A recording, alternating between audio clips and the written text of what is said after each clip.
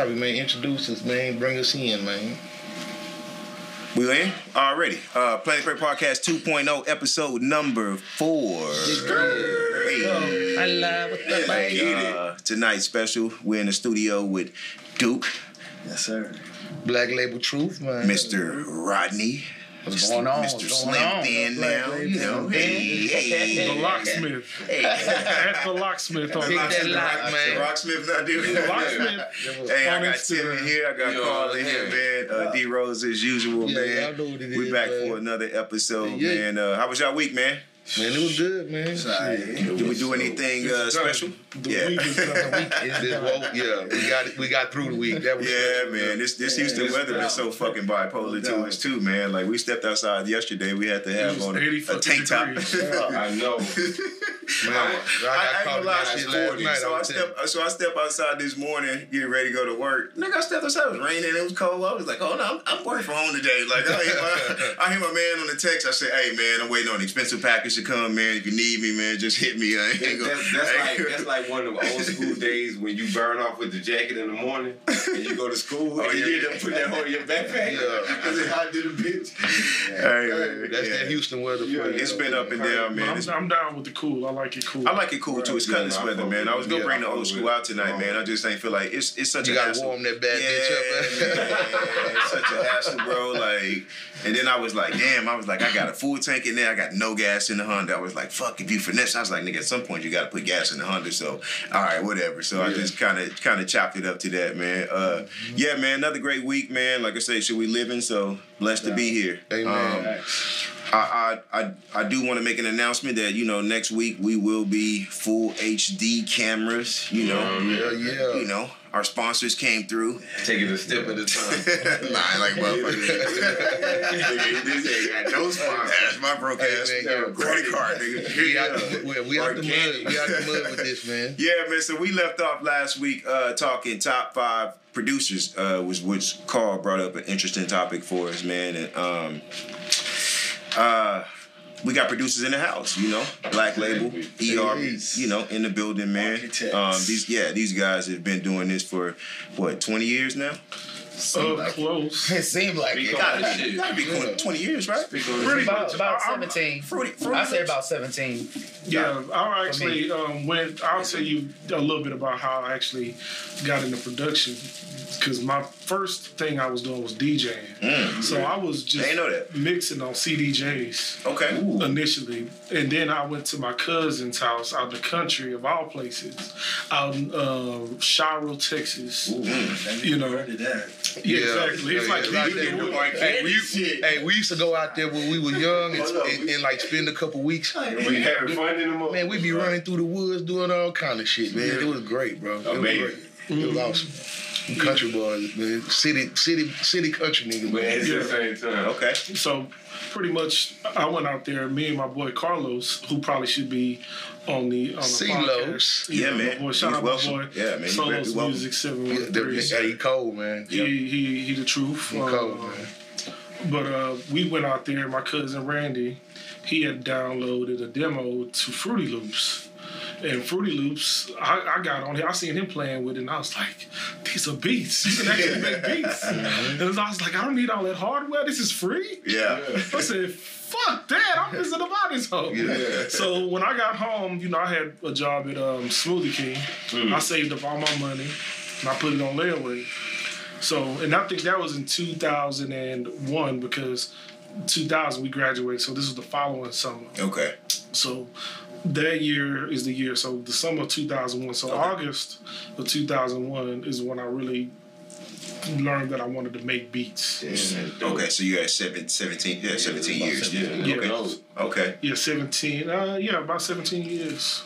That was when I, first got into the beats. Because like I said, I was doing mixtapes and doing stuff with people like Heavy Chevy, A3, those guys. Okay, cool with Heavy Chevy. Yeah, shout out to Heavy Chevy. Yeah, he wanted to sit down. We gonna get with him soon. Yeah, and another guy by the name of A3, he actually was signed to He did some work for Rick Shop. He actually wrote "Just a Dog" by Big Mo. Really? Yeah. I'm just a dog, don't blame me. Yeah. Okay. Yeah. I don't know if that's actually written down, but that's what Los actually told me. Right. He had songs with Mike Jones. He was actually a really good artist. He got songs with Tupac, and they came out of our camp, Infamous Records. Okay. Yeah. Okay. Yeah. So, and then one year, I guess I was in college, and I think it was the same year. Me and Rodney kind of came across each other because he had went to SFA for 2 semesters. Okay. And then I seen him up at the school. I was like, man, what's that, Rodney? I said, Rodney! Cause me and Rodney, we played football together in school. And I seen him over there at HCC, and I told him what I was doing. At first, he was supposed to really just be the accountant. Because I really needed somebody to handle my business, and he was actually going to school for that. And I was like, all right, cool, let's go ahead and get started. I want you to be my manager or whatever. So one day, I didn't really want to give my copy of Fruity Loops away. Exactly. But I've always trusted Rodney. I don't know why. Right.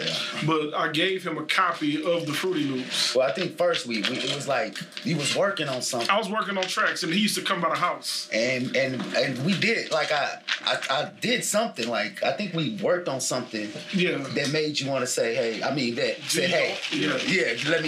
to let him get a copy of it. Okay. Because he used to just come out of the house over there on Chimney Rock in Sharon Park Village. There you go. And just, you know what I'm saying? Yeah. He used to come by, and we used to just make beats. Oh, yeah. How many instruments do you play, bro? I played drums fluently, and then just a little bit of piano. That's, the keys on the piano. That's solid, though. Self-taught? Man, yeah, self-taught. That was like a humble flex right there. Hey, my man, I say he's self-taught too. Yeah, self-taught on the drums. Yeah. Self-taught on the drums. Self-taught is the best way. Yeah, man. I was trying to lay that guitar down, man. Learning that, but I think I got a guitar. Don't worry about the guitar.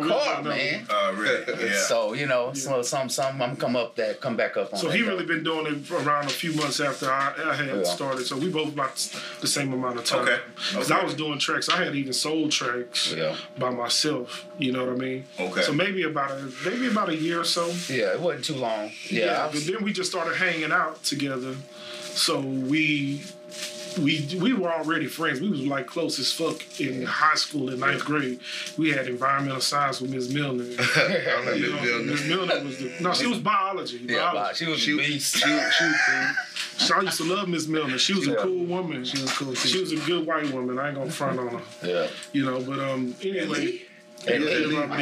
Stratford. Yeah. That's about it. Right now. She's a good woman. Yeah, she took care of business, man. She actually cared about us, though. She did. And she cares about the environment and stuff like that, which kind of made me a little bit more. Shout out to good educators. Yeah. And I had the highest grade in one of the classes, too. They used my grade as the curve, too. That ain't smash. That's dope. Yeah, they used my... And I was an alright student when I was engaged. So at what point did you decide to go in business together? We was pretty much in business from the day of the day that we started working, because he was supposed to be my manager. We was still first. I was, like I said, I was with a crew called with Infamous Records in high school, but I was just a DJ. So I would make CDs, but I didn't really want to change the ER, so we call ourselves Emergency. So that's why we have our logo on my phone. You see, this is let me see. Hold on. You see the back of this. Yeah. So you see that's like the. It's like the emergency room, the ambulance. Yes. And this is our logo right here. Oh, it's like... So we call ourselves emergency room because... I got that on my hoodie, man. Yeah. I got me. So we went with emergency room because we were like, we gonna fix these boys. If they need something, we'll go ahead and doctor them up. Pretty much. Okay. Fix them boys. But I think it was just something... It was really something that just, happened, it was really... We was because, friends. like I say, I was supposed to be doing music. I mean, I was supposed to be doing the accounting part. And I came back from, playing football, and it just didn't, they wasn't giving out scholarships, so niggas said I had to come back home. So I came back home, and it just started happening, man. And we started making some stuff together where it was just the chemistry, though. Like, I would play a couple of just little something here, little keys there, and then he would put the drums. Yeah. And then, you know, we go back to it now. I can go back to some of the first tracks we did. It was some bangers that I'll still bang. Like, but then it was some of them like, of course, it started the chemistry. Yeah. And it just led on to more, man. It just led on to more and more, and we just got like better together, man. And I think the thing was we both are humble. You know what I'm saying? Yeah. So when we both looked at each other, it's like, man, I don't care what part you do. I don't care what part you do. I learned from him. Right. Like, I learned a lot. Right. And he, like you said, he set me on to the career I'm on, because really he just gave me the program and then let me like just play around. I just sat there and played around. Yeah. So what do you think is the key to longevity of business? Chemistry. Because you guys have been doing this for 17 years. What do you think the key is to that? Because you know, you see a lot of people like Mustard and YG started out together, then they was like, oh, no, I'll fuck with him, and you know, they went through their little beef. What's the chemistry to that? Well, they're really, I ain't gonna sit up here and say I like everything that Rodney does, like in regards to the music. Okay. And you know, I'll put it to you like this: we both have regular jobs. Okay. And I'm up here all the time. With his job, he cannot afford to really be up here as much as I am. Okay. But I'm understanding, you know, so we have to kind of just balance each other. We push each other. If I got a client that says, hey, I need some tracks. All right, well, let me talk to my partner and we're going to get in here together. Okay. The main reason that we work so good together is because we involve each other. Mm-hmm. You know, we don't really do anything without each other. I've done tracks by myself. Right. And I can finish songs by myself. Uh-huh. You know, but working with him, he's not a very, he's like a water sign. I'm a fire sign, so we kind of balance each other. Okay. You know, yeah, because I'm kind of intense when it comes to this stuff sometimes. Like, I get upset with, like, if something don't go right. He brings the calming pressure. He'll get mad at stuff that I don't necessarily get mad at, you know, but I'm the one that's always in the trenches with the artists or the clients. So I'm the one that's always, you know, in the mix. He don't really have to do that, which kind of like helps the balance too. You know what I mean? And I mean, when I say I don't like something, now, you know, we don't like every single beat that we all do. We just sat in here and went through about 60 beats before y'all got here. Uh-huh. And we was like, let me skip that one.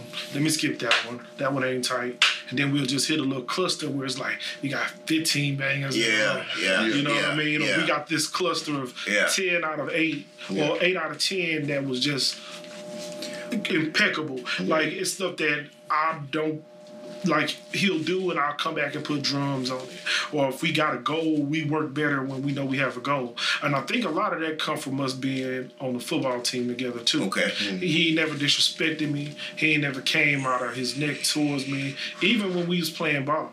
You know what I mean? He always was a teacher in that regards, because I didn't play football initially, not in high school anyway. They had me playing linebacker and they had me playing defensive end, and the person that I had to be next to, I was in the middle and Rodney was on the outside, or we had to switch it up, and there was one other person there. Okay. I forgot who it was we played JV with. You know what I'm saying? But Rodney was always like a calm person, you know, for the most part. Right. Except for, you know, he would get his plays and he would go hard. Right. You know, because he used to sack niggas and do all kinds of shit. He was like really good. You know, he even played ball in college, you know, but his attitude is laid back, and I need somebody that's kind of laid back. I don't want nobody telling me what to do. Okay. I don't want nobody trying to control me. I'm a leader myself, and he's a leader.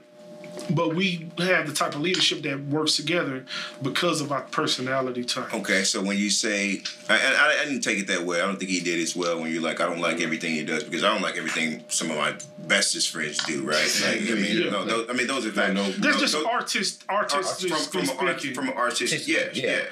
From artistic speaking, and it's some stuff like we both, and I think that's why it works, because we both Mesh is like, okay, hey man, hey, how about you do this? And we don't feel no type of way. See, that's what I was going. You see what I'm saying? We don't feel like he'll say, hey, I like that. Like it was a track that we just did, and we were listening to, and I was having the bass line go from low to high.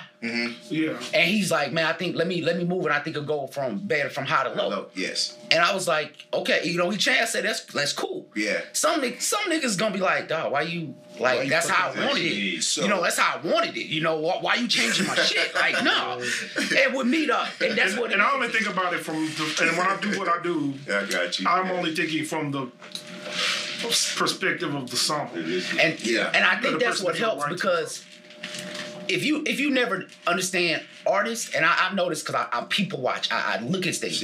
Artists are not the most sane people. No, we have our minds think different, dog. Because art. I think artistry is built off imagination, and so imagination is not always rational. It's not. It's not even always of this world. Your imagination don't have to make sense. No. You understand what I'm saying? As long as it makes sense to yourself. Think about some of those Picasso paintings. You be like, everybody's like makes a big deal, but it's like money for and the perfect example of that. But it's because somebody understands that in his eclectic mind, there's a stroke of genius in there. Right. You know what I mean? He's seeing the world through a lens that's skewed that other people just don't see it the same way. You know what I mean? And it comes out in his work. And I'll give y'all a perfect example. I know Kanye been getting a lot of flack. But at the same time, when you look at his project called Kanye, by the way, y'all. He's probably, if we're gonna name our five. Jesus was trash. Jesus trash, bitch. If we got this relationship, we talk crazy to each other, but it's nothing. But if you talk about the project, The Life of Pablo, it seems like it's kind of all over the place. It's a lot of good songs, but they don't all sound the same. Kind of like the college graduate, the college dropout. The college dropout, it has a sound. With The Life of Pablo, it was a soundtrack, really. Yeah. But in The Life of Pablo, it is put together like a Picasso painting. It's got like these. It's a mix of Yeezus and almost like Graduation. He's got these short songs that's real quick. They're abrupt, they're loud, and they are abrasive. But he also has smooth songs like Wolves on the project that actually kind of soften it up. Every song is not going to sound the same. Even some of the Quantizing, and I like Quantize tracks. I don't give a damn. But it's not necessary all the time. If you listen to a song with Kendrick Lamar, No More Parties in L.A., it was put together by Madlib, but you could hear the cuts in the sample, and that's good because it lets you know as a producer you can still make a good jamming song without the cuts of a sample being perfect all the time. Yeah. You know what I mean? So, and that's just my producer talk. We could have to do a whole. No, I mean I feel like this is the producer podcast on that. Because you started off with let me know, man. I'll shoot it. But we do something different. And like you said, man, it's our minds just think different, though. I think that works, though, Rodney. Yeah, and that's why I think because our minds think different. I sleep and hear music. Yes. And the thing that pisses me off is when I wake up, you can't put it that shit is gone. Like that shit is gone. Hey, like I just picture like I'm like, man, I'm telling you, I have had crazy dreams where I'm spitting like the livest verse I ever spit in my fucking life, and I'm like, where did she come from? And I wake up and it's like right on the tip of my tongue, and I'm chasing it, but I can't. It's like smoke. You can't grab it. You can't grab it. Yeah. So some of the organic things that you can do sometimes come in the morning when you do wake up, right? Yeah. Like I did a verse today for Tim. Like it's a poem, really. I have no beat. I just heard the rhyme. I heard the rhyme in my head, and I touched upon so many different subjects to that, and I think that's just the artist in me. And I always tell people, like, when I want to learn, it's either before bed or when I wake up in the morning. Yeah. Like I watch my space shows and I go into my nerd shit right before bed. I've done it all week this week, man. The planets and space deepest secrets, like, because it just, when I go to bed, like it relaxes my fucking wired up ADHD ass brain, and it calms me down. Like, nigga, you don't know everything. Like, nigga, more than what you think it is. You know, it puts me to bed, and then in the morning time, like you can get into those different, you know, bags as well, man. I think as producers though, man, I don't look at, this is why where I was going with Kanye was, I think that whole Kanye is a balance, right? The Watch the Throne. Yeah. Probably can put that top 5 albums. It's what Watch the Throne. Yeah. It's not top 10, but top. I didn't know you liked that album that much. The Watch the Throne. Yeah. That's a no. That's and you know what? I fucked with that album because I was like, I told y'all 400 Degrees. Kanye was probably at his peak right then, and Jay-Z. And I think that that's a balance thing too. True. I think that comes a balance thing with Hov and Kanye. It was like LeBron. Yes, that's what I'm saying. Yeah. The yin and the yang. Right. The yin. Ain't that just like D-Wade? Yeah, nigga, I know every song on the album. Like, that whole album was fucking bomb, but it's the yin and the yang. So, going back to the point of what I was saying is how did it work for 17 years? I think it is the yin and the yang. Yeah. You know, he got on the gray shirt, he got the black shit on right now. So I can see the yin and the yang coming into fruition, right? Like, and it's important that artists, producers, any type of creator has no type of feelings when it comes down to being like, hey man, let me change it this way. Don't be like, nah man, I like it. Like, because it should be a common goal for one, and that common goal would allow you to be open. Well, nigga, I got you to sing, and I think that's what when we always came up together, we came to agreement. It was like this is 50-50. Like, that's how we came with it. 50-50 and we always know that even if I just do one little thing, you know, I'm sharing this with you to do. Right. We like, even when we do something, bro, we don't like, well, you get this 1% or you get 2%. Right. It's all the way down the middle. Right. You know, the only way you getting the whole thing is if you do that bitch all the way by yourself. Right. And that's very rare. You know what I'm saying? But I need his ear, because I don't like everything that I do. So it's easy for me to not like something he do when I don't like everything I do myself. I'm harder on myself than anybody. You know what I mean? I have a very, very particular way that I want the music to sound. So I like this, like the DeLorean project. I worked on these songs, and I'm like, fuck, why they didn't bring them back to me so I could do this one little thing and go back over. That shit sounded good. You listen to it? When you was just playing it, I'm banned from Facebook right now. Oh, okay, yeah. But literally, I deleted that. Every time, I haven't been on it in weeks. Every time I work on something and they upload it, it's like, damn, I hear something different now.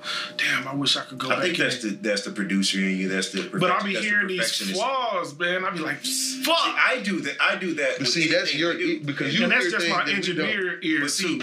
I'm gonna tell you about the both of y'all, right? And I'm gonna split it up because I've been in the studio with Rodney before, and Rodney get to making 3 or 4 beats within an hour and a half because he'll get the melody, he'll get some sort of the drums, he'll be like, man, fuck that shit, I'm gonna leave that shit for Derek, and he'll move on to the next. Now I've seen you try to get stuck at times, like trying to get them fucking drums, and they're like, man, shit, he started breathing heavy and shit, like, because he's a perfectionist, right? Rodney's like, I'm gonna just make 4 of these, and D's gonna come back and clean it up on the back end. That's why I seen the cleanup may be because you're a perfectionist, like you said. Your cleanup may be 4 days that it took him 4 hours to do because you want everything like that roll needs to, that transition, the drop. Like, I've seen it, bro. When I'm like, bro, that shit sound good to me. You're like, nah. Dang. But I think that's what that works good too. Is because it does. It gives him a lot to say. Okay, well, I can do this, work on this, and then I can hear. Okay, I know where I want to go. Yeah. And then a lot of times I'll come in here and, like you said, just I hear something. Okay, it sounds good. You get stuck, and then I like, man, I already know D gonna knock this whole out. Yeah, true. Move on. Yeah. Move on. Like, I got the melody. Move on. Fuck that. And then he do the same thing with me when we record. True. He'll just send me a track, And he already know what I'm gonna do when I come back. Perfect, I mean, I still perfect examples of that I can say is what's that song that you got? I listened to that the other day. Chop up on some blades. I keep a tight faith. Paper Chase. Oh, Paper Chase. Yeah. I had actually 3 of us worked on it. Me, Los, and Rodney. Mm-hmm. You know what I'm saying? Because Rodney did the main beat, but that nigga Daryl was in jail. I was like, man, this hoe gonna be hard. Yeah. I was like, man, I got a song for you though. Yeah. I just need you to get out that hoe. I love that song too. You know what I mean? And then I was like, Rodney already did everything. I don't need to change the drums or do nothing. And then I was like, man, I'm gonna get Los to throw that sample on there. And then it was like, man, this part broke down. I'm gonna go in there and snatch the drums and shit off of the actual June 27 sample, because all of them drums on that second half of that beat, that's all in June 27. Yeah. I sampled that right out of there, out of the song. Okay. You know what I mean? I didn't go back and try. I just drew it in, cut it, and pasted it, and I just made sure that the tempo was the same.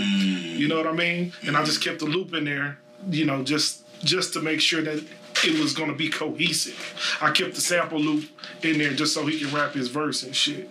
You know, another song, Spike Lee.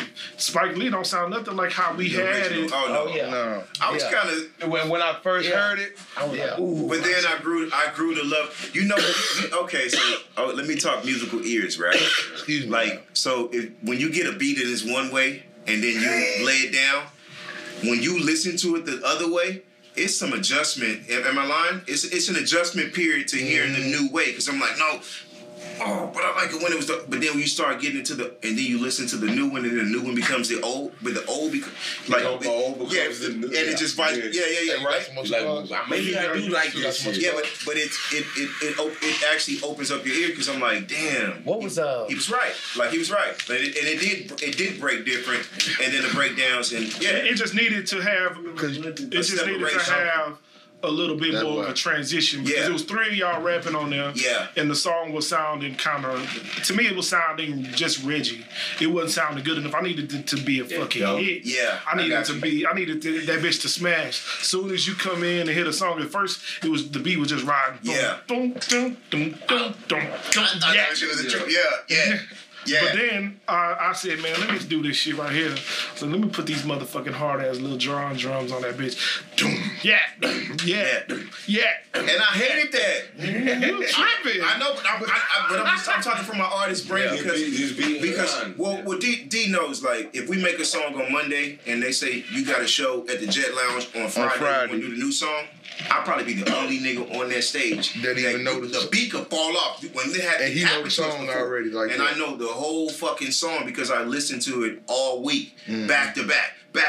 Brainwash. Go to the gym. I listen to it. You know, whatever the case is. Like I trained myself like fucking Mayweather, man. Like to really get deep into the bag of learning those. You know, learning everything, learning everybody first. So for me, when I hear something different than what I've learned, that's when there's an adjustment period to things. You know what I mean? Like ear-wise. But now when I listen to it and when it comes on, I'm just like, that nigga was right. Because when you listen to the old one, the old one didn't have that boom all the way through. Coin Toss did the same thing. Like it was when I heard Coin Toss, I knew that we had something on that bitch. I ain't gonna lie. That's a great song. We gonna put that bitch back up. Yeah, it's still man. Both of those. Need a video. The song. I'm trying to remember the one. Josh. Yes, we need a visual. What was the one? The one. That we did. That where he recorded at the. At the bar, the last song, not Geeked Up, not Papa Toast, not Geeked Up, Proposal Toast. Yeah. So he changed that whole beat. Like I don't even remember. We did that beat. Like I did the beat, we did it, and then he came out. He came and changed the drums. He changed all the drums on it, and I didn't even remember like the song. He changed so much on. I didn't even remember like the old version at all.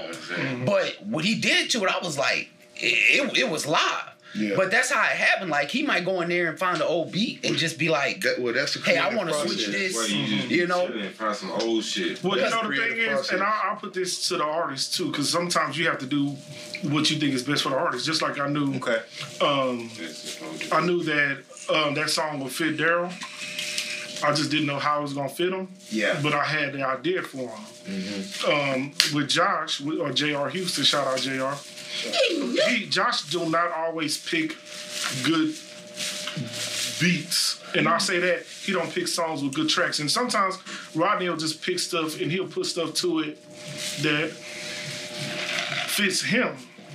But if I'm like, man, we gotta make a good song out of this. Yeah. So I have to go in. Yeah. And I know Josh, he spit me the verse. I'm like, let me see how I'm gonna go in and how I'm gonna finesse the track. So he had a whole new beat to help amplify what he's saying. What he's saying, yeah. So I actually took some regular drums. They was kind of like some East Coast style drums. And I put them into that song, and I put a sample from the Red Lion sample with the dude yelling, yeah. It's the sample that's KO. You know this sample. It's from Nas. It Ain't Hard to Tell. The dude that's kind of talking in there. Yeah. So the dude. I use that, giving a shout out to Large Professor too. Okay. Because Large Professor actually did the beat. Wow. But I took that, and I've heard a few people actually use that sample, but in different ways. So I used the Red Mountain sample to give it a little bit of a little extra life to the song. You know what I mean? Just to show people that Josh can rap. And I'm very particular about how. Me being who I am, I'm like I've got a lot of roles with my guys. Right. It's not just the producer. It's not just an engineer. I'm looking at the entire image of what we're going to do. Okay. So that was if I know him, next question. Go ahead.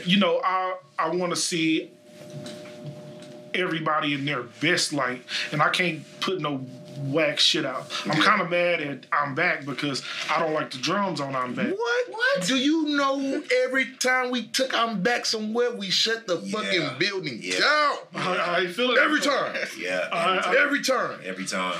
Every time. I'm picky. I'm particular. Bro, we want the breakers. We want the Yakums. They was looking at him funny when he first walked in there. You know what I'm saying? Like, always, man. He was this hip hop dressed Robin Thicke looking motherfucker? And then he get up there and he starts spitting. Fuck. And then the beat come in and it's like, oh. Yeah. Do you understand? That's another song that had another set of drums on it. Okay. It didn't have those drums. The original beat. Yeah, the original beat didn't have those drums. It had some other shit on there. And it was a track that Rodney had did by himself. Not to disrespect what Rodney does, but if I know that Josh picking this song, I got to make sure that I'm going all the way in too. And I don't just do it just for the 50-50 part either. Right. You know what I'm saying? And I'm not that picky about that, but because he did Go Fed by himself. Go Fed is another song that he did. And Go Fed, I was like, bitch, you didn't let me do it? I'm like, what you mean? Like, oh my God, that beat was so hard. Yeah, and Rodney did that one by himself. So my question would be, is it harder to convince the artist that this is in the best interest, or as co-producers to convince Rodney that it's in the best interest? Rodney trusts me. Yeah. Okay. And Josh trusts me too, because when they hear it, they be like, oh my God, this shit is so fucking hot. Yeah. You know what I'm saying? That's the kind of response that they give me. Right. And I think it's the relationship you get with people too. Okay. That's one thing. It's the relationship. Because I mean, it's people that we came in here that we will record. And we tell them, look, this is the best, like, you should do this. And they like, nah, man, no. Yeah, they resist. Because at home in the mirror, it sound like this, right? And then it come to a point where we just like, okay, fuck it. Like, if that's what you want to do, that's what you want to do. And, like, one thing we always talk about is you want the best product coming out here, man. Yes. The best product coming. So I think I tiptoed that line when I used to record a lot of people as well. Yeah. When you're trying to coach them, like, hey, soften it up, or like whatever advice you're trying to give them, they're like, no, man. Well, the thing is, I think it sounds better like this. So yeah, it's as a producer, you have to. And I'm an engineer too, so people pay me to engineer their music. Right. So a lot of my clients, they trust me because they've seen something that I've done already. you know. But when you're kind of up and coming, people don't always know that we work with Zero and that we work with Chopper Style. Oh yeah, they don't know that. Yeah, that's why I want to hang up all of our. Popping. What? Right? Info? Yeah, it was popping for. But even he had some trust issues with us. Well, I mean, but that's his. That's the thing is that is not always a reflection of us. No, because if they don't pop, that ain't a reflection of us. No, you know what I'm saying? And I had to kind of like start understanding myself because the artist has a responsibility to put in their own work. So we also remember where Trey kind of went mainstream and Zero couldn't cross over, and then I think he even said at some point that he understands that transition, that he wasn't the line that he was supposed to tote a little bit. He wasn't able to tote it like as well as Trey was when Trey was at the highlight of his shit too, though. You know what I mean? So respectably. So there's a likability factor and all that stuff. Well, it's politics. Yeah, you know, you got to kiss babies, you got to shake hands. Like you have to. You have to take full advantage of you can't be reclusive. Because Horseman was plugged. Like, he was plugged. He was playing our music every day. Yeah, he was plugged. In the club every night when the club was full and the fucking strippers was going stupid off of that song. It wasn't even a fucking dance song. It was slow. You know, it was just kind of really laid back, but it was hard. And then once we got that feature from Zero, that Info didn't know what to do with it because he was like, man, who is this nigga, bro? See? Like, and I was like, bro, he is like a hard king of the fucking ghetto. He didn't really understand. You don't know. Like, in retrospective, I bet you he does, but at the time, absolutely, yeah. Because sometimes, you know, as you know, we used to ego. Yes.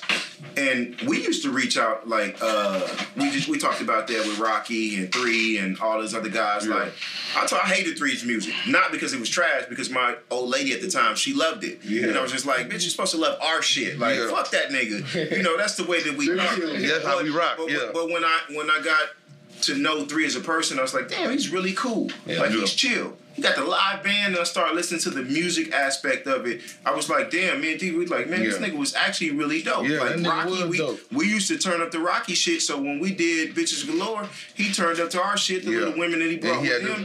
They turned up with us too. They started liking our music. Yes, and we created a relationship, right? And I followed Rocky on Twitter for years after that. When you see somebody else that's grinding like you grinding, you see him there every week. And you reminded me of him and Chip outside doing the battle. Doing the little battle rap. They were doing the real live battle rap. I'm like, that's all y'all got? I said, Dad, these niggas coming with this shit. Yeah, you know what I'm saying? But it was good, though. It's the creative energy that actually energizes you. So, So as producers, it's easier for you guys to have business relationships with other artists, right? Yeah. What's the struggle for other artists to actually be submissive, right? And not to be like, not submissive in the point you're better than me, but submissive to the point where it's like, I like your style. I fuck with you. I want to record with you.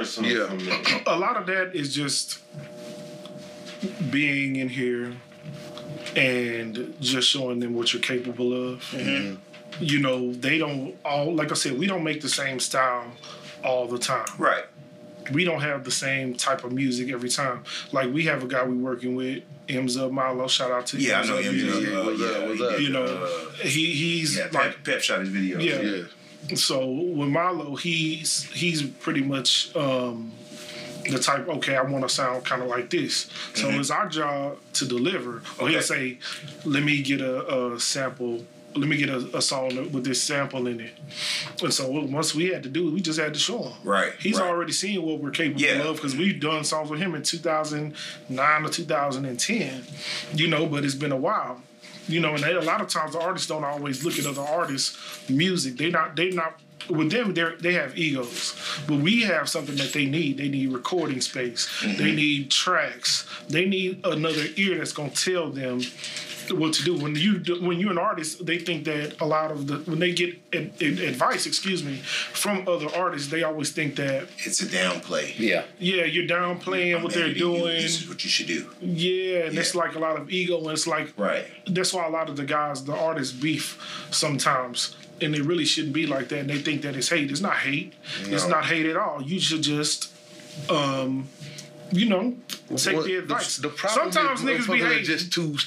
A lot of niggas are just too sensitive, and you got your guards up against criticism. But the truth of the matter is, if ain't nobody criticizing you, you ain't doing shit. So as 80s babies, right? Are we more acceptance to criticism? Because I meet a lot of the younger guys, and I'm like, I don't like that. Like when I tell people I don't like Kendrick's voice, they think that I mean that Kendrick's not dope and he's whack as fuck, right? I just don't like that particular shit. His voice, I don't like a lot of people either. You know, his voice just doesn't. J. Cole's too monotone. I love Trey the Truth. Met Trey the Truth and fucking. And you know what? When he's so monotone, I think when you say you don't, his music. Yeah, because I think when you say somebody, you know, when you're not fucking with a nigga, you don't like his sound. It ain't that he can't rap or he not putting the lyrics or the words or the meanings together. It's you don't like. You're not vibing with the sound or the energy he giving off. That's what it is. People feel like if you don't like something they like, then you hate. You hate the. You don't have to like what I like. People like similar. People like me like them. Yeah. So they like things. Okay, I like to be around people that are like me. I like to do things that people are like me. You're never gonna grow. People don't like to be different because when you're different, you feel like you're an outcast sometimes. Yeah. So it's the same. It's the same thing. So when you say I don't like the music that you like. Oh man, you ain't from all H-Town. I'm from H-Town. Yeah. All H-Town music ain't tight to me. Exactly. It's not. It ain't. Yeah. It all ain't tight to me. And I'm gonna plug you in on this, KO, because you from the Bronx. Mm-hmm. You know, so you have a different taste in music. Exactly. But with your mind, you know, you think you brought a lot of different flavor to us. Like you're a Nas fan. You don't see everything that Jay-Z do as golden, but you like Nas. You know what I'm saying? So how do you feel about that? You being a person that's really an outsider. And being not an outsider, but you're different. He's from a different culture than what we from. Yeah. Okay, I'm zoned out. My nigga. So, we talked. Okay, I'll lead you in there because we kind of talked about that last week, right? So we were talking about. I'm sorry. He didn't like the Black Album. No, you could. He didn't like the Black Album initially, right? But then he later on, in retrospect, like I said, when you get back to actually, because I understand. It was a standard to that, right? Yeah. He didn't like the Black Album because Hov said that was his last album. And coming from Reasonable Doubts, his bar was set too high. Yeah, really from Blueprint, because the Blueprint is really the Blueprint is. And Carl, before you say that, you put me on the Blueprint. You were jamming the shit out that motherfucker all summer. What was that, like summer 02? So 01, but man, he was jamming the fuck out the Blueprint. I like Jay. Yes. Yeah, I know it. You the one that put me on him. But he's not. But you know, but see, I understand. You being from New York, I think you know things about. I think everybody is biased. Go ahead. Okay. I think everybody is biased. Like you say, you don't think Hov is that nigga. Yeah. Other people think Hov is the god of rap. Yeah. I mean, some people do. Top 5. And you know, some people are like, Lil Wayne is the best alive. No, it's all about you. I don't know about this. Some people do though. I'm not saying you do. I'm not saying I do. No. But it's just like a lot of people. Everybody got their own mix, and it's like it is what it is. A lot of people do. Look, and it's all about what feeling that artist invokes in you. Yeah. Hip hop is not my favorite. It's not my favorite music. Okay. Exactly. I love hip hop. Right. But hip hop is not my favorite music. What is? When I was a child, I could not listen to shit. I had to sneak. I had to sneak to listen to 97.9. You know what I'm saying? That's the son of a preacher, man. But when my parents wasn't in that mix and they was still in doing some world stuff, they was jamming the Prince. Yeah. They was jamming Harlem and Funkadelic. They was past the crowd of favorites. They was jamming. You know what I'm saying? Yeah. So my mind is a little different. I like that music a lot better. I'm more of a orchestra and classical. They made me sit and watch Yanni.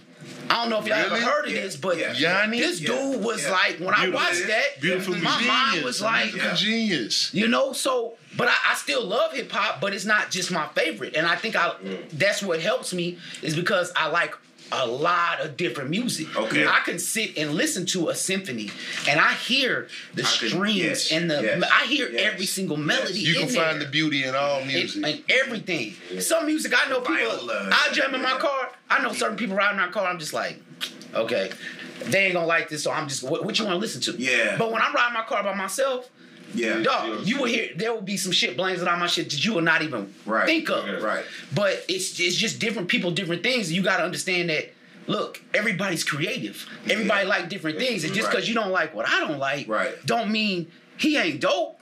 And I think that's the difference because and it don't mean somebody hating. Yeah, because I don't like you as an artist.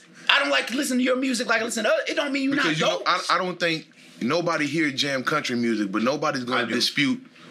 But nobody's gonna dispute that Garth Brooks is a dope artist, or Randy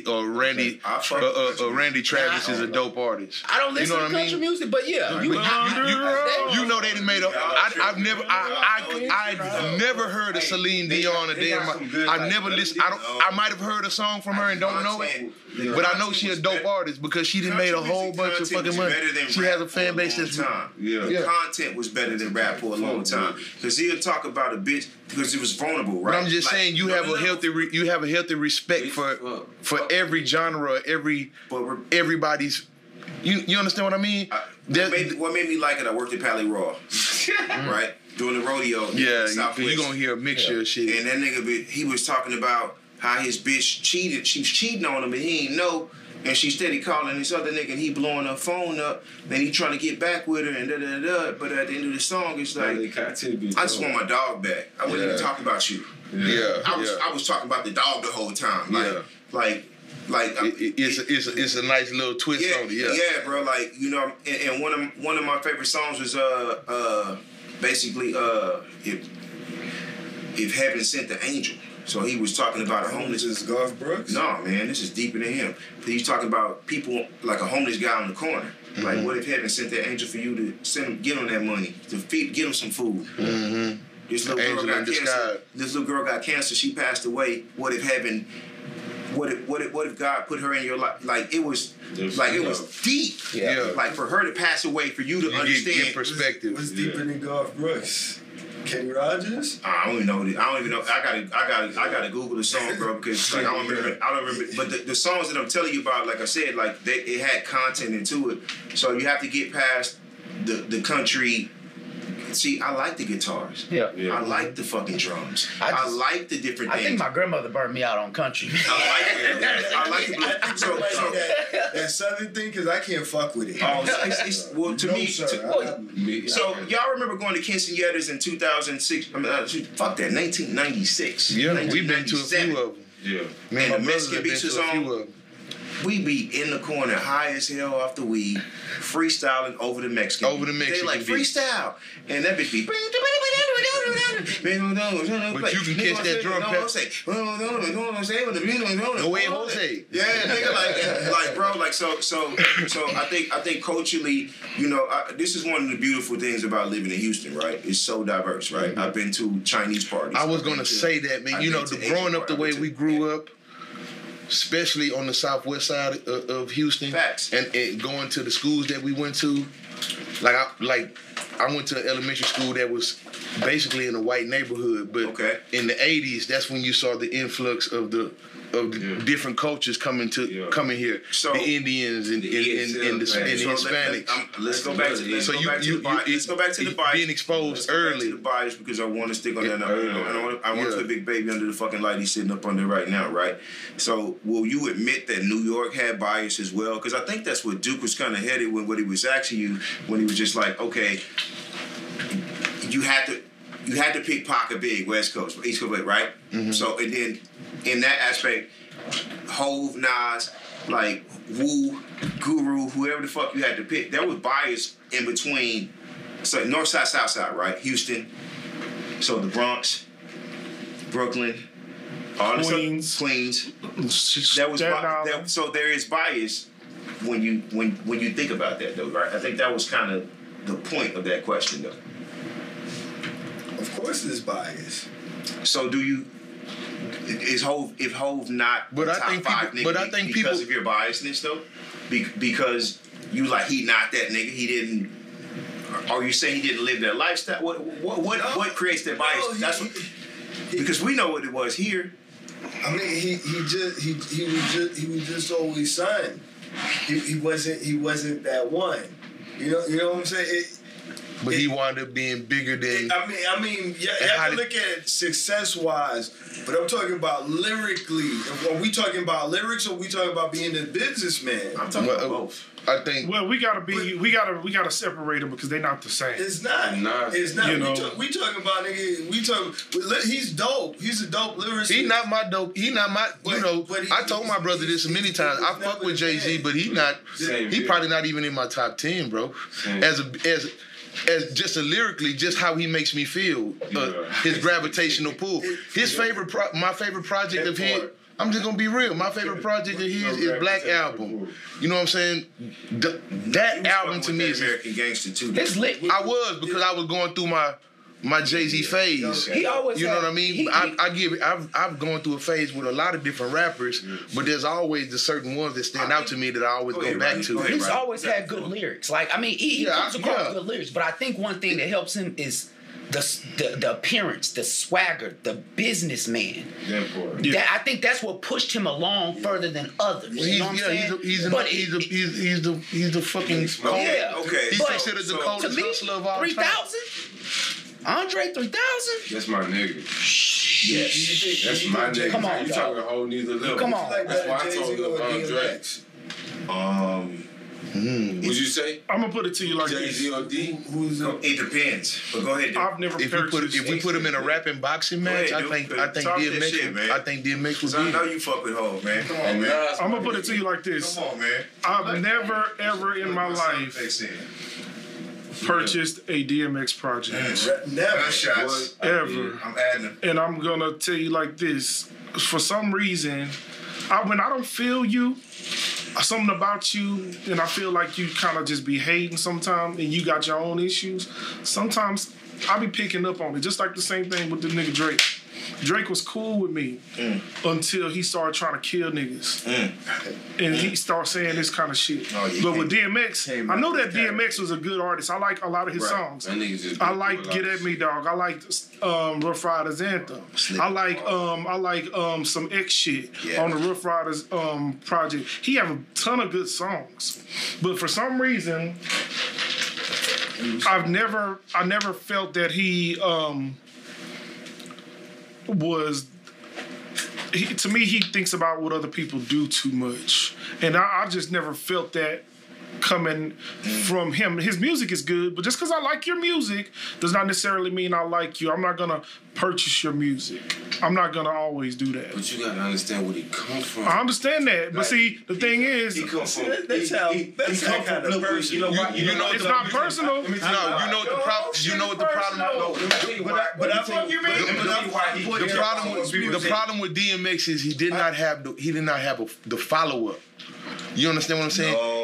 He had 5 albums in a row. All of those was jamming, but he stopped. It stopped. Back to what he said. It stopped. He said he cared about and he gave you those 5 albums in a short ass cluster. I mean, that motherfucker was dropping 2 albums in 1 year and setting records. And setting records. And he still was going platinum. But you gotta understand. I fuck with DMX, nigga. I fuck with Hey, Slippin' is one of the most powerful songs ever, bro. A beautiful song. I love one that of the song. most powerful songs ever. I thought he had a chance to be that nigga that I thought he had a chance to fall into the void that Pac left. Chill with that shit. I'm being real, nigga. At the time, we was missing that shit, and he just came with this shit. And we like, damn, ain't nobody been putting out no music like. There's no vulnerability to the music. Yeah. After Pac left. Slipping. I'm just talking about. I'm talking about the emotion because he invoked a strong emotion. 3 songs that made me cry: "Dear Mama," "Slipping," "Cleaning Out My Closet," Eminem. After I got my mom door kicked in, and I always tell people about that shit. Like those songs, those are 3 songs that made me like rap songs that made me. There's other songs like love songs, "Bitch Broke Your Heart" that made you cry. Like yeah, okay, cool, but like emotionally, like. Yeah, tough. Like those are 3 songs. So you're not wrong. You're not wrong on that. I just wanted to get into his bag and have the floor. Yeah. And he probably forgot because he's tired. Yeah. But and it's not a personal thing with DMX, but I've seen him make comments about. It's like you have a certain type of. You like he said something in regards to the Nelly line where he said, "I think my butt getting big." That right there kind of messed with me a little bit because it's like if you don't have, you're a reader, you can write. You don't understand what he was saying about a woman being in the mirror looking at herself saying, "I think my butt getting big." Who said that? Nelly said that on the song. I mean, who tried DMX. DMX. He was just gave me the pussy. That ass is getting fatter. Man, so but he was hating on Nelly at that time. And then it's like, bro, you got your own set of issues, my G. You know what I'm saying? But if I ain't feeling something about you, you can have a lot of good songs. Like Drake got a lot of good songs. But it's something about him that that made me lose. It's like, I'm not connecting with that. You pick good beats. You sound really good coming through that Phantom Power, fam. Yeah, facts. But something about you ain't right. I don't like that. So it's talk. Talk your talk, man. I'm not a talk your talk because he gonna tell you he's dry and he been on this black. He real dry. His whole persona. I'm just not. It's not real, bro. I've never been on that way. And I like Drake music.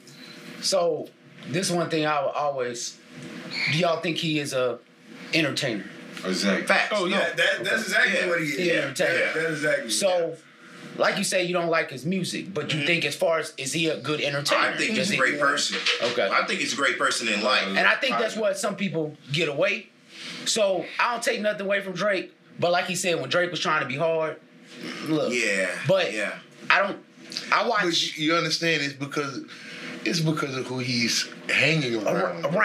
So now every time, but listen, every time you get into something, you got one of the biggest gangsters in rap game stepping up and trying to fucking. But I'm saying it puts him. It's a false sense, bro. And see, and that's why that's what I'm saying. That's why I think people when they ready to get at you. But I think that's what people get away from because. I was watching Training Day. Training Day. Denzel watched it. I mean, he put on one of the best performances on Training Day. And it's like, it made me hate him. It made me hate him as a person. Like, dude, but he put that act on some well, but all it was entertainment. Yes. You know what I'm saying? Yes. So it comes to the point, when do you stop entertaining and let it be entertainment and not let it control your life? Yeah. Control who you are. And I understand where you're going right there. So he's yes, yeah. Now you can have it, because I just want to make a point of I understand exactly what he's saying. Like, it doesn't get past a level of entertainment for me. There's some rappers when they say stuff, like when people hear us rap, they be like, bro, like y'all really like it's because like they feel it. Yes, people can really feel that. Some people, they don't have that extra sense to get in. The people don't have that extra sense. Like when I listen to 21 Savage and a nigga said something like, when I close my eyes, I see dead people, dog. I was like, man, this nigga hurt somebody. Yeah. Because if you have been to war, or if you've been in the room with somebody who that has been to war, they have a certain level of PTSD. Right. Yeah. You see that in your head over and over. You know what I'm saying? That is a certain level. I felt that. And he ain't even the best lyricist. No, you know, trash. But he ain't even trash. He good. He all right. 21, but I'm saying he's straight to the point. 21 got the slow. He not rapping. He not rapping. When that nigga said, I'm like hot sauce on my chicken, I was like, bitch, you dead to me. But you wasn't feeling that bar. I mean, everybody ain't got to feel that bar. I mean, but on some of his other songs, I'll be feeling them. Like that's the project he got with him and Offset, Without Warning. That's my favorite project all year. Every time Daryl get in the car, that's what I'm playing. Yeah, you know what I mean? Because it's a good project. So to me, so for me, he just that's great. I'm not saying. All right, I have to take that back. Right, he's not for me. You know what I mean? He's not trash. He's not trash. He's not for me. I never liked Gucci either. Though I like Jeezy. I like Jeezy. You know what? I'm not the biggest Gucci fan, but I fuck with Trap House 3. There's a couple songs. I fuck with Trap House 3. It's not to be distinguished with the fact that you know, he gets money. Like, he sells records, he sells our shows. Yeah, it's great. It's people Yo that fuck with Gotti is great. I think Yo Gotti is a great person. Everything he does for the city and the state, I think it's dope. But I don't think Yo Gotti can fucking rap, bro. Yeah, that's just me. Like, that's just me. I just got into Moneybagg Yo. It took me fuck with Moneybagg. It took me a little, when he fucked with NBA Youngboy with the Fat Baby, when I was like, okay, he sound like a knockoff Kevin Gates. But then Kevin Gates is like Moneybagg Yo, I'm right on side of him. I'm standing next to him. Okay. I fuck with Moneybagg. He got me on the 2 Federal with doing too much.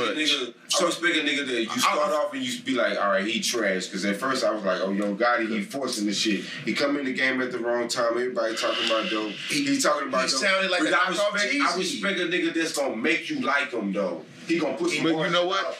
And make you like him. In the hood club, the after hours, that's who they play. They playing a lot of Moneybagg and shit like that. They play Moneybagg Yo and they fuck that I Am album. I fucking bought the shit. And then it was a big disappointment because he was doing this singing shit, and it was just transitioning to this new rap. And it may not have even been trash if I listened to it now, but it was new to my ears, and it was like everybody was doing the same sound. I think that's where the game is so flooded. That's what's I don't want to hear knockoff Kevin Gates. You got to through Moneybagg Yo. I don't want to hear it. Does everybody have to capitulate to this formula? This is from a woman. Yeah, and this is from a woman, man. She's telling me that Moneybagg sounded like a knockoff Kevin Gates. These are the guys that are trying to go pop, like you say, though. They're not trying to rap. I want to say pop music, but rap is turning to pop music. It's popular. It's culture, hair metal. A lot of what we're in the hair metal phase of. I'm gonna have to make a point, and then we're gonna transition, and we'll talk about some next topic. But my whole it's chronic good, y'all. My whole point is some of these things, right? Is people talk about everybody has to chase this sound, right? No, you don't. Think about the artists who actually went platinum this year. Name the 10. We talked about this. But name the 10 artists that went platinum. They actually had content, right? So Drake get into his bag, of course. The Migos get into their bag. Trippie Redd and some weird ass shit. XXXTentacion. Yeah. Right? Kendrick, Cole, like everybody that I just named actually had content on their album. Whether we like it or not, or it's new school, old school, whatever we think about it, everybody that, if you look at the people that the top 10 niggas that went platinum this year, they actually had content. So when people tell me that people don't want lyrics or they don't want this or they don't want that, like no. Like if you want to be a 6ix9ine in the show, right? Like because I can't wait to 30 for 30 rappers when these niggas broke as hell in 20 to 30 years because they didn't put the money and they didn't watch their own money. And they TLC out here. And yeah, you got the show money, you did this, you did that, but when the tax man come and the tax man say you owe him $35 million and you don't have the money to pay, I can't wait to watch the crumble of these kids because they're not business minded, even though they're getting more money than an E40 would, than a Mystical would, and these dudes back in the old days. I'm just watching the business and the way these dudes are moving, but I'm also watching the professional people and the way that they're moving and the numbers that they're doing. Half of them gonna throw money away trying to fight cases. I know that much. Yeah, man. Let's move on though. Let's do the time. All right. Hey, you know what? We're gonna take a quick break.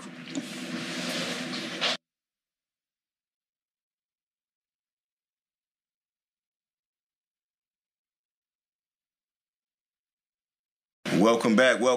Planet Perk Podcast 2.0. 2.0. We in here with the squad, man, and we about to transition to this next shit, right?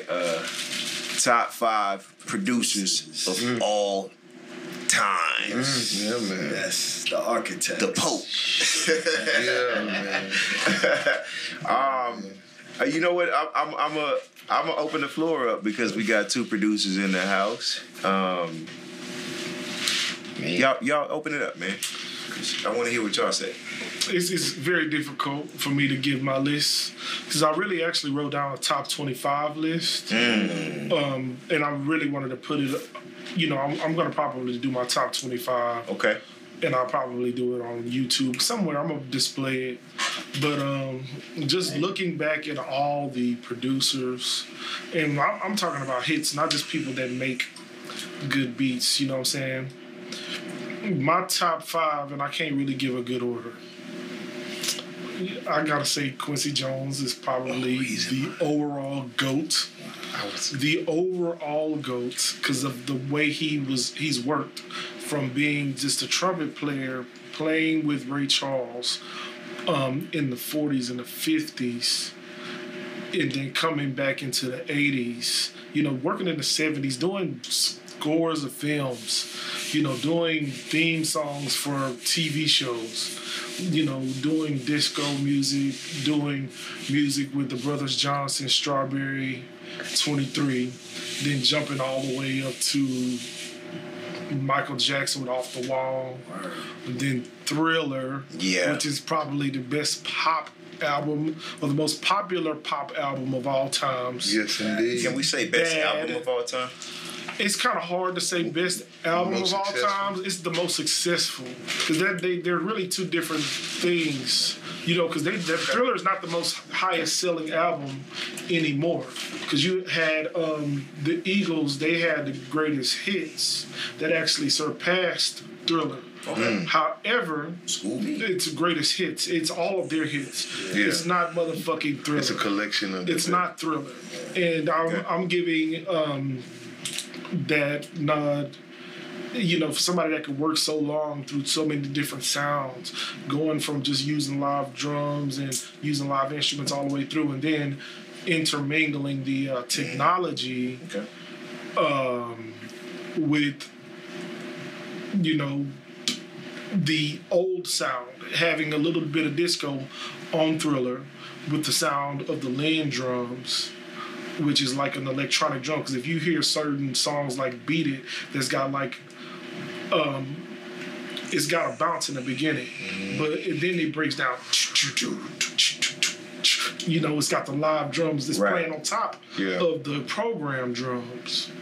And then, Thriller as well. It's got the, it's barely any live drums on Thriller, on the song Thriller. Yeah. It's got a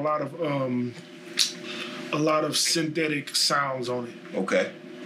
They got certain keyboards and stuff that they use. I can't think of them off the top of my head. And then going into Bad, I mean, come on, bro. Yeah. Okay. That's my number one. All right. Number two will be, and this, I can't really give them in an order. Nah, it's no order. But Teddy Riley, because of what he brought with the sound.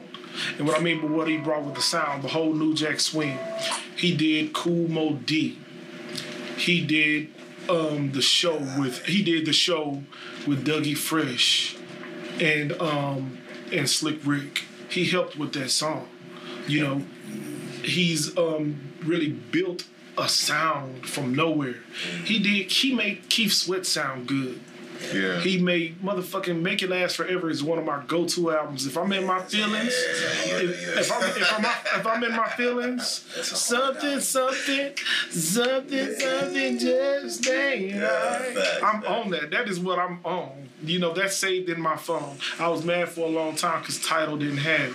Yeah. But him working with Michael Jackson and coming with a new sound, having multiple boy groups or R&B male groups with Blackstreet and Guy, just developing artists, having sounds for people like Heavy D.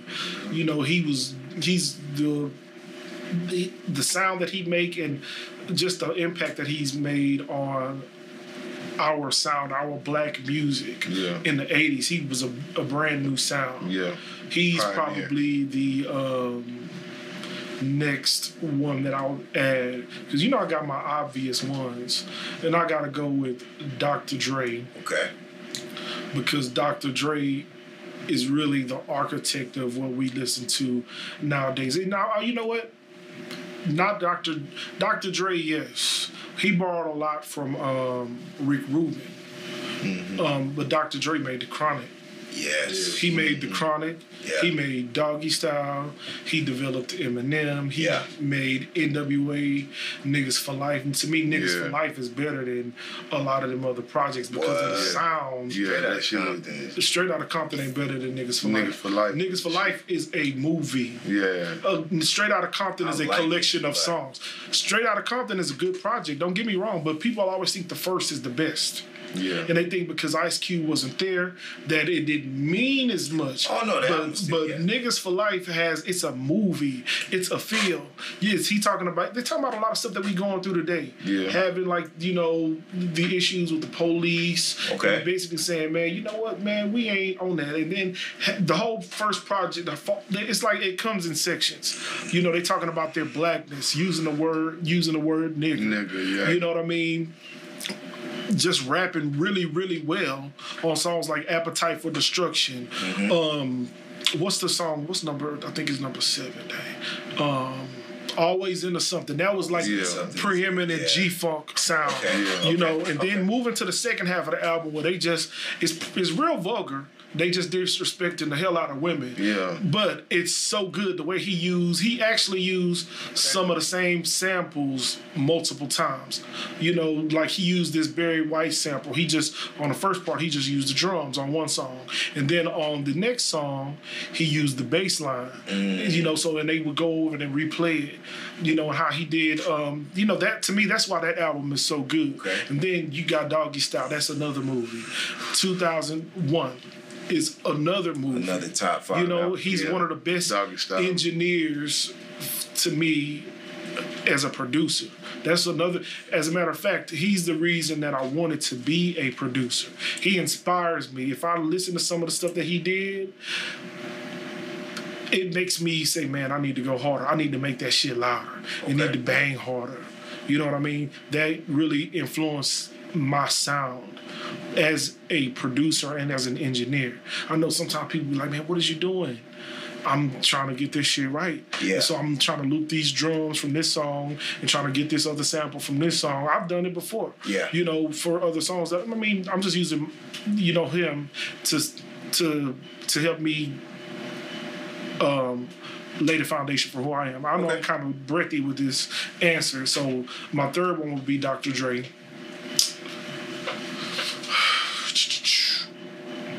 The last two are always a little bit more difficult because they can change at any time. But Timbaland, he created a sound.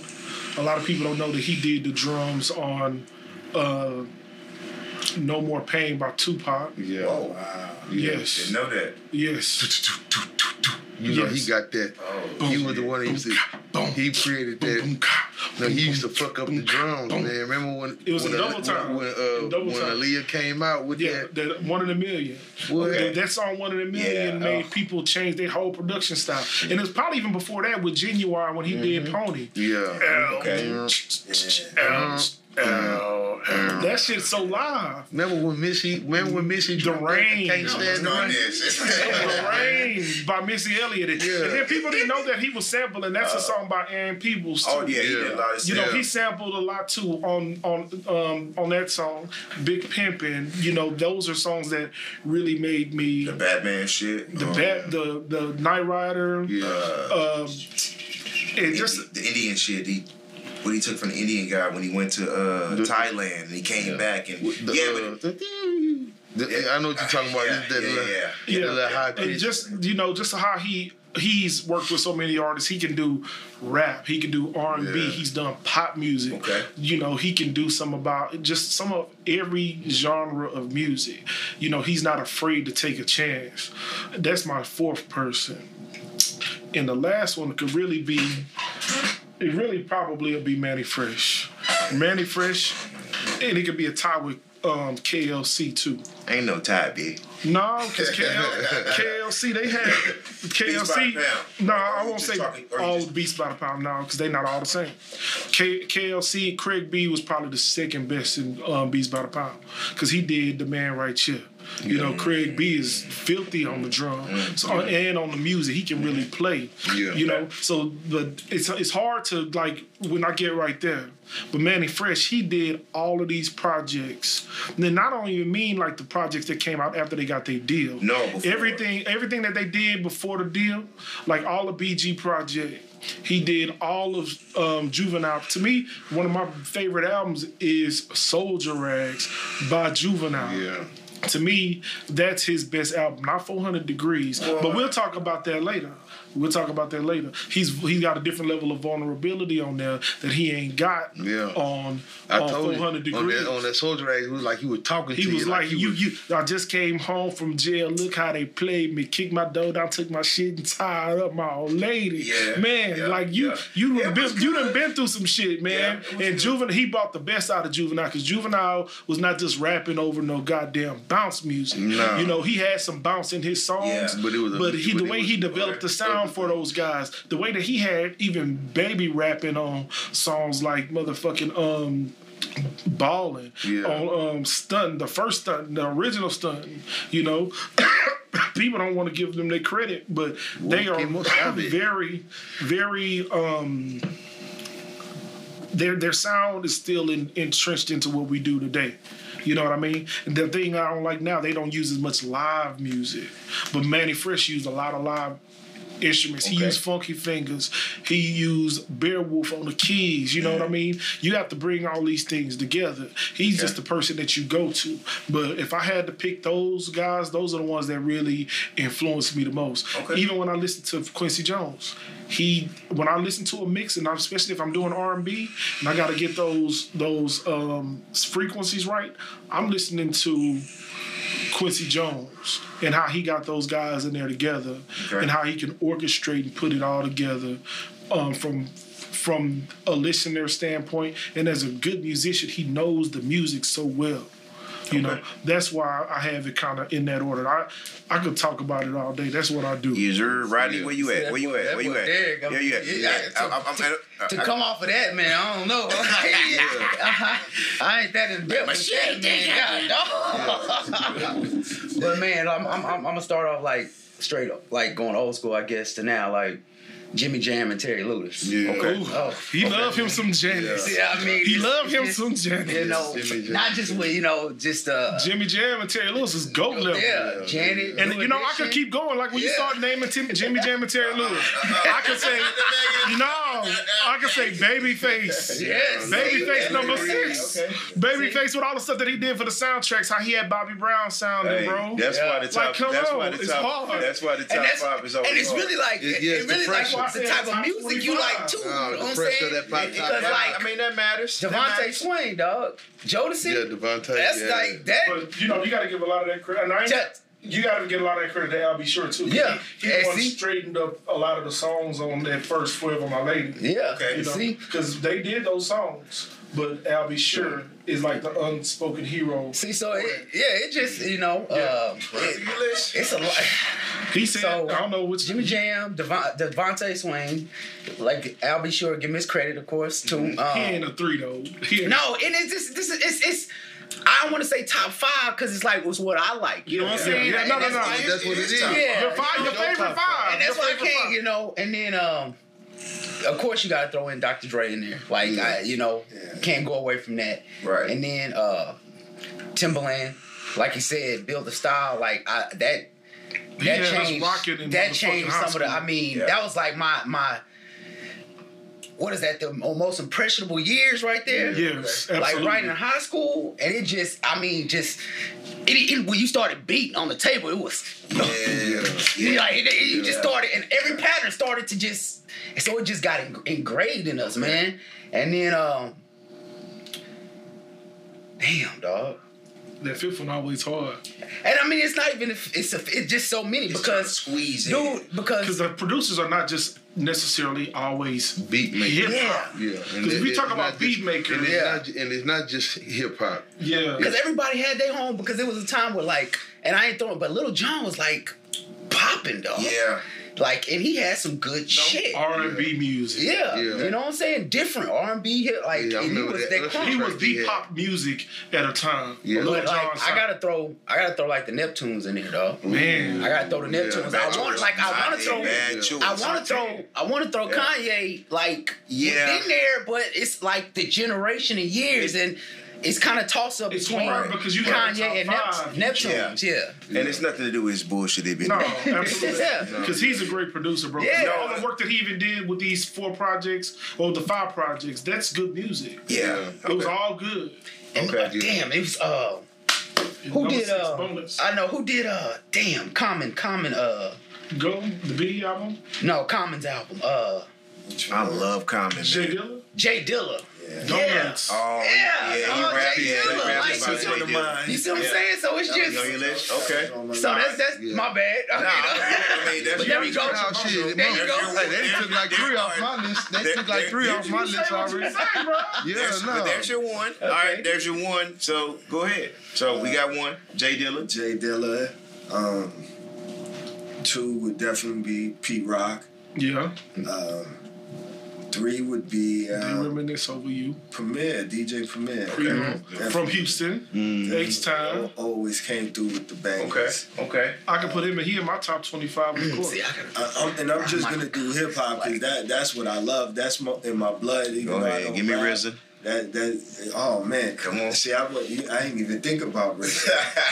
RZA. He probably would have popped in my head. A boom bap, man. Come on. It's all right. Where I'm at 3. Mm-hmm. Okay, so 4 would be Ant Banks. Ant Banks is GOAT level. Yeah. Top 5, top 10. Yeah. Ant Banks. GOAT level. All the sound right now that people listening to right now, that's Ant Banks, bro. Yeah. That's Ant Banks. Like the whole, like the clap, that motherfucking Ant Banks is the truth. You know what I'm saying? Yeah. Funky He pulled it. Yeah, he pulled that one out of his hat right there. That was a good one. Yeah. That was a good one. I would say Dr. Dre, but y'all already said him. And pretty much everybody. I think, like Swiss Beats. I like Swiss, but Swiss don't have enough music, bro. I don't think I would make him top 5. Okay. He had a sound, but he kind of like Metro Boomin or something. I would say Marley Marl. Yeah. He pretty much. You always digging in the old school bag. Besides Rick Rubin, who was doing Run DMC shit. Okay. You know what I'm saying? Okay. Because that really made me fall in love with hip hop when I was a kid. But Marley Marl, because he had all the dope MCs.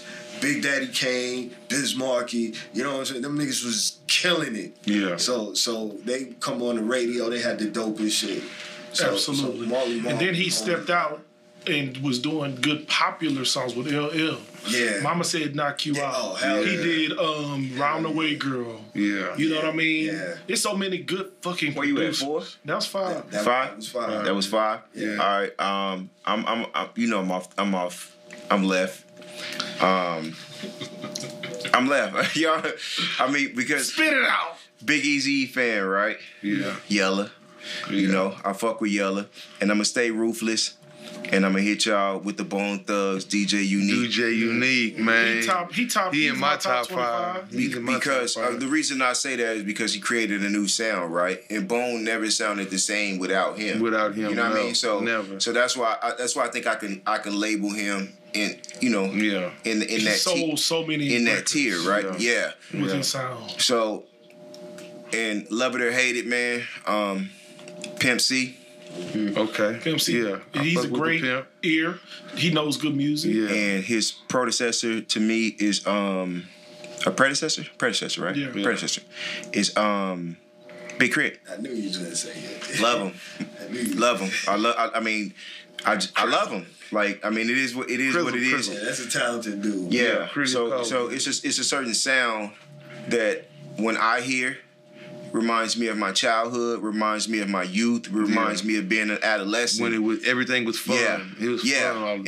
And like he recreates that sound for me, and I probably have to go with, you know, Beats by the Pound, man. I know you went to KLC, but I'm going Beats by the Pound. KLC will be it's a toss up between them two, but it's really hard to it's get not your producer. top 5. Yeah, it's not produced because it was but I would consider y'all to be. I couldn't say Duke or Rodney. I would have to be like ER. You feel me? Like I had to, like, because the brand, right? So I'm talking brand when I speak that. And yeah, man, that was one of my top. And you know, we run the Dre, but Manny Fresh for his originality in the South. And I feel like without him, without him, Pimp C, and fucking Beats by the Pound, I mean, I don't think the South really has a sound. No. Oh, the Dungeon Fan. Dungeon Family, nice. If you're gonna go to, if you're going, Dungeon Family, shit, Jermaine Dupri. Yeah, Jermaine Dupri. Jermaine Dupri. I named like 7. Jermaine Dupri. That's why I said the top 25 list. It's hard, but I think we a lot of we getting top 25 almost. Yeah, right. Ain't nobody even say Barry Gordy name. You know what I'm saying? Barry Gordy's in my top 5. He was not really a musician. No, but he put it together. But he was an orchestrator. Smokey Robinson. Smokey Robinson is the one. He's the guy. He created the Temptation sound, man. You know what I mean? He wrote a lot of those hits, bro. He wrote a lot of. That's why I would put him before Barry Gordy. Okay, I dig because Smokey Robinson was like. Would you say Marvin Gaye? Marvin Gaye, I would say Leon Ware. I would say Prince. Leon Ware, because Leon Ware helped him to make. To me, one of my top albums of all time is Marvin Gaye, I Want You. Mm-hmm. And it's kind of creepy because he was fiending over this 16-year-old girl. Wow. But it was times were different. Kelly shit. It was different at that time. You know, I don't think they had the laws. They were not as like they are now. I look at that song very differently now. But yeah, I do. You fucked it up for me. Yeah, you're right. But at the same, you gotta think about go back to your great grandpa, great grandma. They probably married somebody. Hey, that's a top. They married a 16. We touched on it at 1.0, and that's a topic for another day because you looking like Jerry Lewis, right? Jerry Lee Lewis. Jerry Lee Lewis. Yeah. He married his 13-year-old cousin. Right. So, and it's a lot of. Yeah, the society was different back then. Different. Fine. I don't want to go there. We just know. I ain't going there. He was wrong for I'm trying to get sponsors. Hey, Popeyes. Derek Lewis got the sponsors. We don't do that here. Yeah, but go ahead, D. Oh, yeah, I was saying Barry Gordy / Smokey, Quincy Jones, of course, Rick Rubin, DJ Unique. A lot of people don't talk about DJ Unique, bro. Facts. You know, when Bone came out, it was something that we never heard before. These dudes were like fucking boys to men. Yes. You know what I mean? They fucking were doing doo-wop. And Trey then calls it a barbershop quartet. Say, man, this motherfucker sampled. People don't know this motherfucker sampled a fucking sound from a video game that we used to play called Eternal Champions, bro. It's 2 songs off a fucking video game. RZA did that off Castlevania. That shit was. I was like, yo, nigga, are you for real? That shit always stuck in my head, man. So he's in my top 5. Okay. And that last one. Bro, man, I don't know. It's so many. Pick one. It's so many. Dude. Spotlight's on you. I'm gonna have to say Dre because it would be sacrilegious not to put Dre in there because Dre helped create a soundtrack for the whole. But not just the city, but when those movies like. Boys in the Hood and Menace to Society and Colors and things, you know, when that early 90s, late 80s feel in between 88 and 93, he created a soundtrack for that era. I think he owned 20 years though, regardless. You know what I mean? Regardless whether he's putting music out or not. And then albums out he's still connected to the hottest artist today. Can I give you a sleeper? Kendrick, yeah. Can I give you a sleeper? I got a sleeper too. Warren G. He made motherfucking Regulator. Because Warren G. But without Dre, there's no G, right? Yeah. Without Dre, there's no a lot of people. But without that G-funk sound, Daz Dillinger, nigga. See, Daz was actually before I went to take a piss. Daz was on my fucking list, but I ain't gonna go back there. But Daz is actually on my list, right? Yeah. But no, seriously. Yes. And then some of the song, Danny Boy. On the back end of the pocket. He didn't get paid, but he made a lot of those dope ass beats.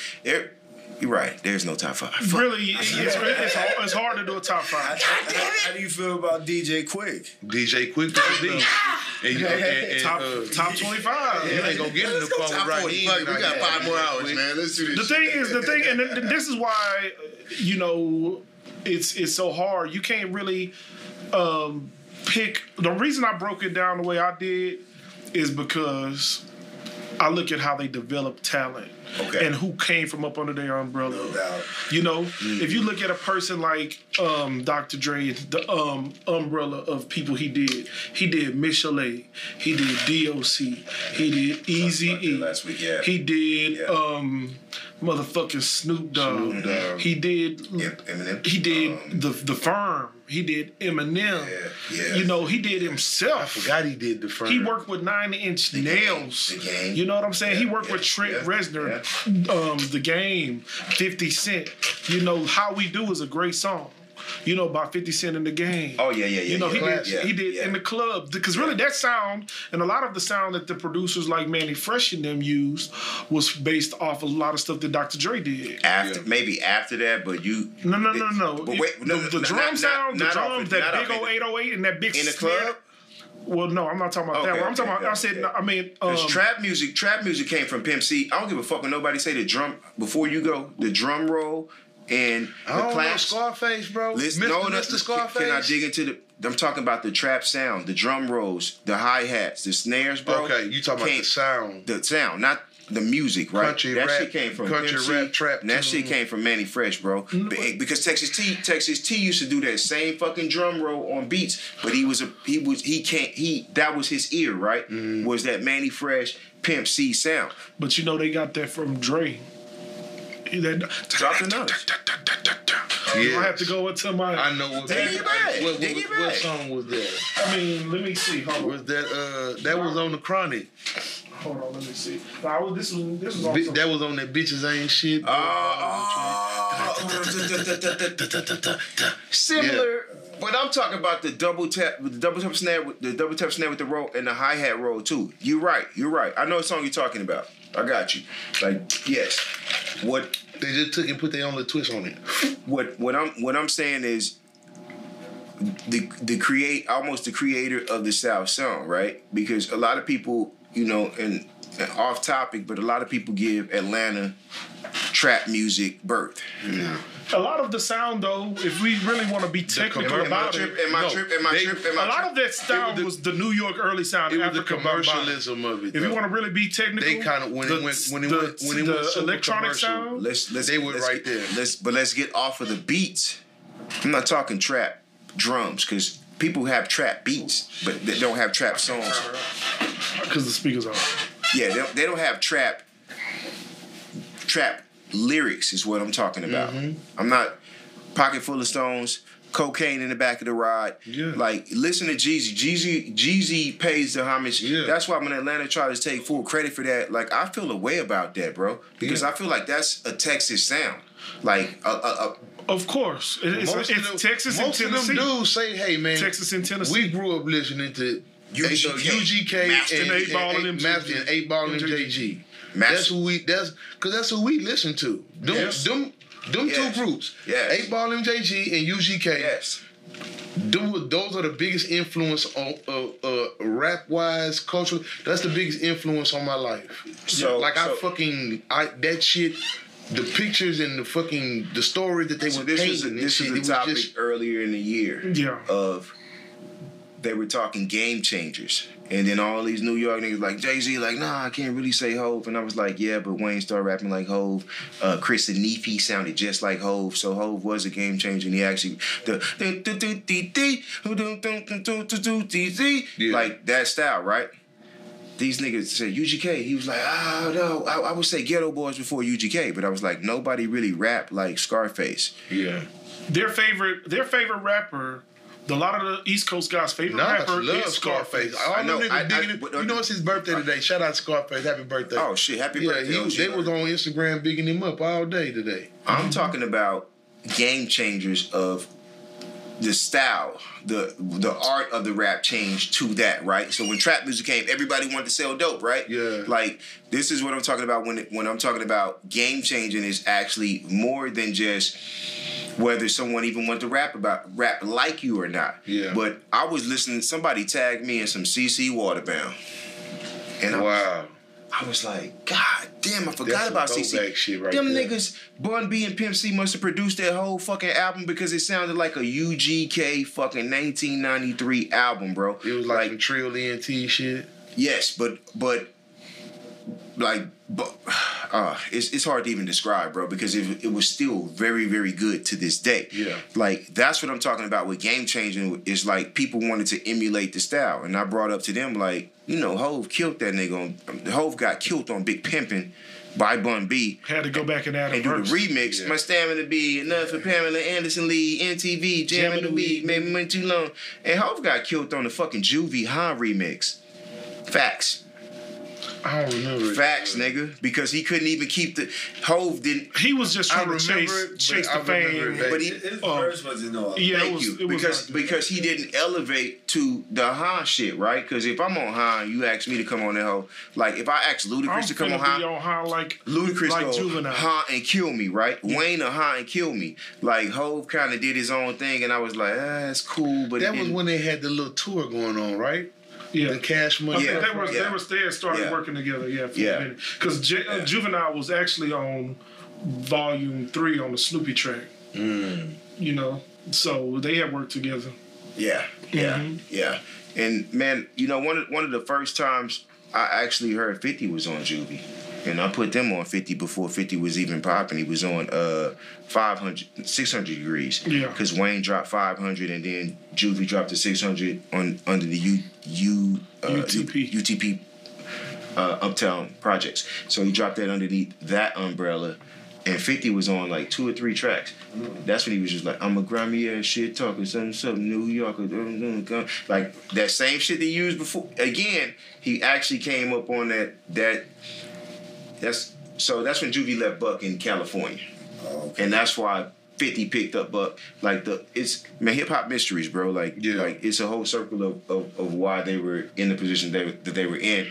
But Juvie left because Bird said, I'm gonna give you $5 million. So Juvie went, and if we did some shit together, and then it didn't work. Right after and nigga told me right now, I start working with Timmy Cali and me and Tim Poppin'. And Duke said, nigga, I got $5 million for you. I'm like, hey man, I got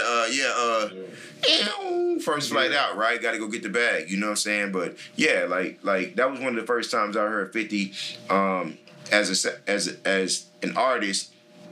So here was the argument with me with that, right? And I want everybody to chime in on that. Mm-hmm. 50 didn't have a Southern style? He had a bit of he borrowed a little bit. He just had like more he had like East Coast tracks because they had to still play towards that East Coast sound at the time because of, you know, he was from Queens. Okay. But, you know, when they started doing other songs, especially when they got to the Games project. That's not his style. And I was going to say, unlike a lot of New York rappers, he was just switching it 50 ain't talking a whole lot of metaphors and all that shit. Yeah, no, he simplifies it. He came right to you, and then he would hit you with melodies. Sometimes he would get harmonic and melodic. But where did that, you don't think melodies came from the South? I think he fucked with the South. He really kind of took come on, big baby, come on. I see your face. But I mean, what are we talking about? No, I'm saying the melodic style that he came with. So you're saying he had a lot of melodies and he was melodic, but that style didn't come from the South, and not even before Nelly, bro. Like it's niggas used to I didn't realize Pimp was the nigga singing this whole time until after he died, and I was like, that was Pimp on those songs. I had Bun above Pimp. You know, I seen an old interview with Bun and 50 were hanging out together. No, 50 Solo or somebody man, like that. 50 has a lot of South roots. That's why I think. Well, I mean, even if you listen to his granddad talk, he don't sound like no New Yorker. But his granddad is like from the islands. The heart is the South. Most people came up in the South. They moved to get jobs in the North or because of the racism to get away from it, or they move to the West Coast. Yeah. Okay. So most of these generations, the older generations, are from the South. Yeah. Yeah. They would move from Texas to California, and they would go to Chicago. Yeah, now remember in the beginning it wasn't no black folks in the northern states. So they migrated. My last spin and my last topic is going to be in the 90s. Why was it so much conflict for the South from other coasts? Because Source magazines, right? This is the prime of. I know you could say Benzino with it, but I just want to know like why album like that we talk about 400 Degrees as an East Coaster, as a nigga from the South, as a nigga from Louisiana, nigga from Texas, wherever the hell you from, like you could put 400 in a top 5 album of all time.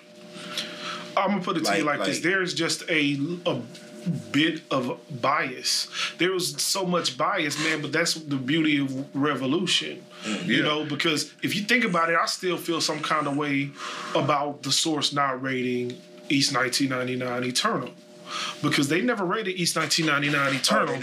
East 1999 Eternal is probably one of the most successful rap albums of all time. And it's not a double album. It's not a pop album like the Black Eyed Peas. It's not like Outkast or something like with a double album or anything like that. They were not even, they was gangster rappers. They rapped about killing people, smoking weed, water, killing police, and they made that shit sound so fucking great. To me, that's out of my top. It's so beautiful right now. I can't argue with you. It sounded beautiful. It was the greatest, and that's what people are doing today. They influenced the game so much, but they've never gotten credit because of people like Benzino or whoever was running, Dave Mays that was running the Source. Right. And you also had people like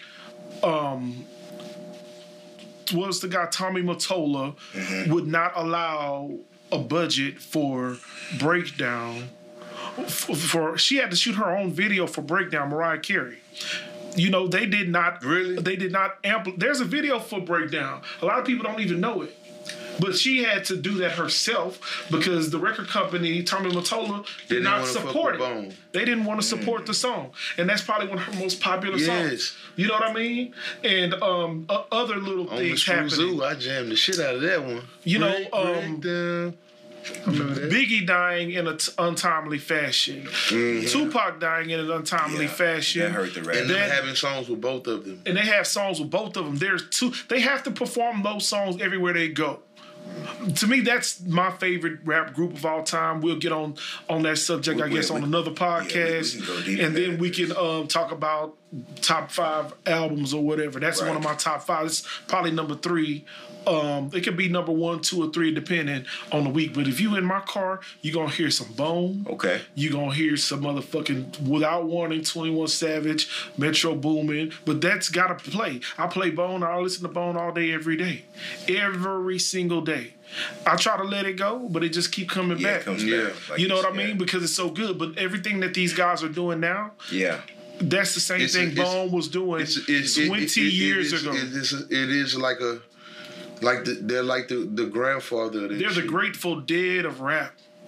So they're like the most unappreciated. When the Migos came out talking about they're the best rap group ever, blah blah blah blah blah, all that other stuff. No. So, Migos the new Bone Thugs and Harmony. Remember that motherfucker said that shit on one of them songs? Yeah, man. but you know that in itself is crazy because to me there's no one you can't you disrespect nothing. I ain't gonna say disrespectful because people because somebody told them that. Yeah. And then that's why they say you can't be the new Bone Thugs without Bone Thugs being the original Bone Thugs. That's my point. And not only that, like I said before, these motherfuckers was like a gangster ass Boys to Men. There's nothing I can. So, bro, there was a bass, a baritone, a alto, and a fucking soprano. It was a barbershop quartet. You understand what I'm saying? Yeah. Was it not? No. Huh? Then you had crazy. And when them niggas get to blending that shit was beautiful. They were just rapping about some gangster crazy ass shit. Crazy Bone could hit like 2 notes. He could falsetto one. There's never been anything in rap like that. And it's hard. No. And I get upset a little bit. I be in my feelings because of, like we said, there's a bias of, and we talk about the South. I know you were saying about the South. The reason the question is about the South. Right. They're from the Midwest, which they have connection to the South. Because they were back, Lazy Bone was back and forth to Texas. He got family here. You know what I mean? They would come down here and stay with people when they had shows and shit. You know, so they have a connection to the South. They have a certain soulfulness in them that you can only get out of the South. Fucking Flesh and Bone, they was like huge fucking. They love Ghetto Boys. They love the Ghetto Boys. They have a connection huge to Ghetto Boys. And they came down here doing songs with the Fifth Ward Boys. And absolutely, they got a song with the Fifth Ward Boys. People don't even know it. Flesh and Bone. Never heard that. No. Yes, we gonna play it. We'll play it. Yeah. I think it's called. The Death is Calling. I believe it's on the Rated G album. Yeah. So to close, this is for my New Yorker. Oh, you know we seen Busy down there. We did, but man, I'm trying to get him in here for some studio time. I'm gonna chat him because he's real cool. No, he'll fuck with you. You know what I'm saying? And I'm gonna just give it to him. I'm about to put you in the spotlight. If I can get that under my belt, bro. Rodney, you gonna be mad if I don't take the money? Nah, I got it. If I can say I recorded Busy Bone, nigga, I will be done. Because if I can get him, I can get the rest of them. You know what I mean? That would be fucking. That would like make my career. I'd be like, fuck it. We didn't want to bother when we saw him out, and that's why we were drinking and. I'm a fanatic. I know. We saw him too. I know, me too. And I was like, he looking at us like.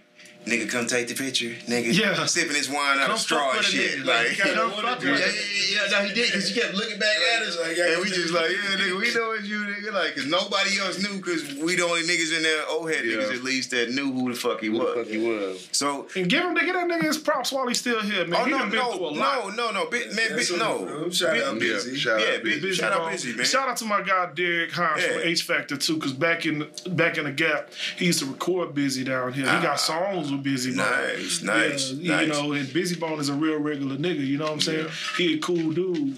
You know, from what I understand. You know, everybody temperamental sometimes, but he'll work with you. He did that song with Joker the Bail Bondsman. Ain't nothing like money in a Ziploc bag. That's my shit. That beat so Reggie, but that fucking song go hard as fuck. That nigga hit that hoe. Yeah, that was That's my shit though. Damn, I forgot about that. I don't give a fuck. And y'all know what is funny? I'll let you go, bro. We could talk all night, but I want to put Big Baby underneath the microscope right now, man. So this is one thing that I noticed coming up, right? All of our youth, at least in the 90s, at least to like 96, 95, we had to watch New York hip hop on TV all the time. All the limelight, MTV, BET, VH1, whatever the fuck was popping, the fucking box, right? We had to watch this New York shit all the time, right? We adapted to it because I thought Nas' name was Nas when I first saw it because, you know, Nash, whatever.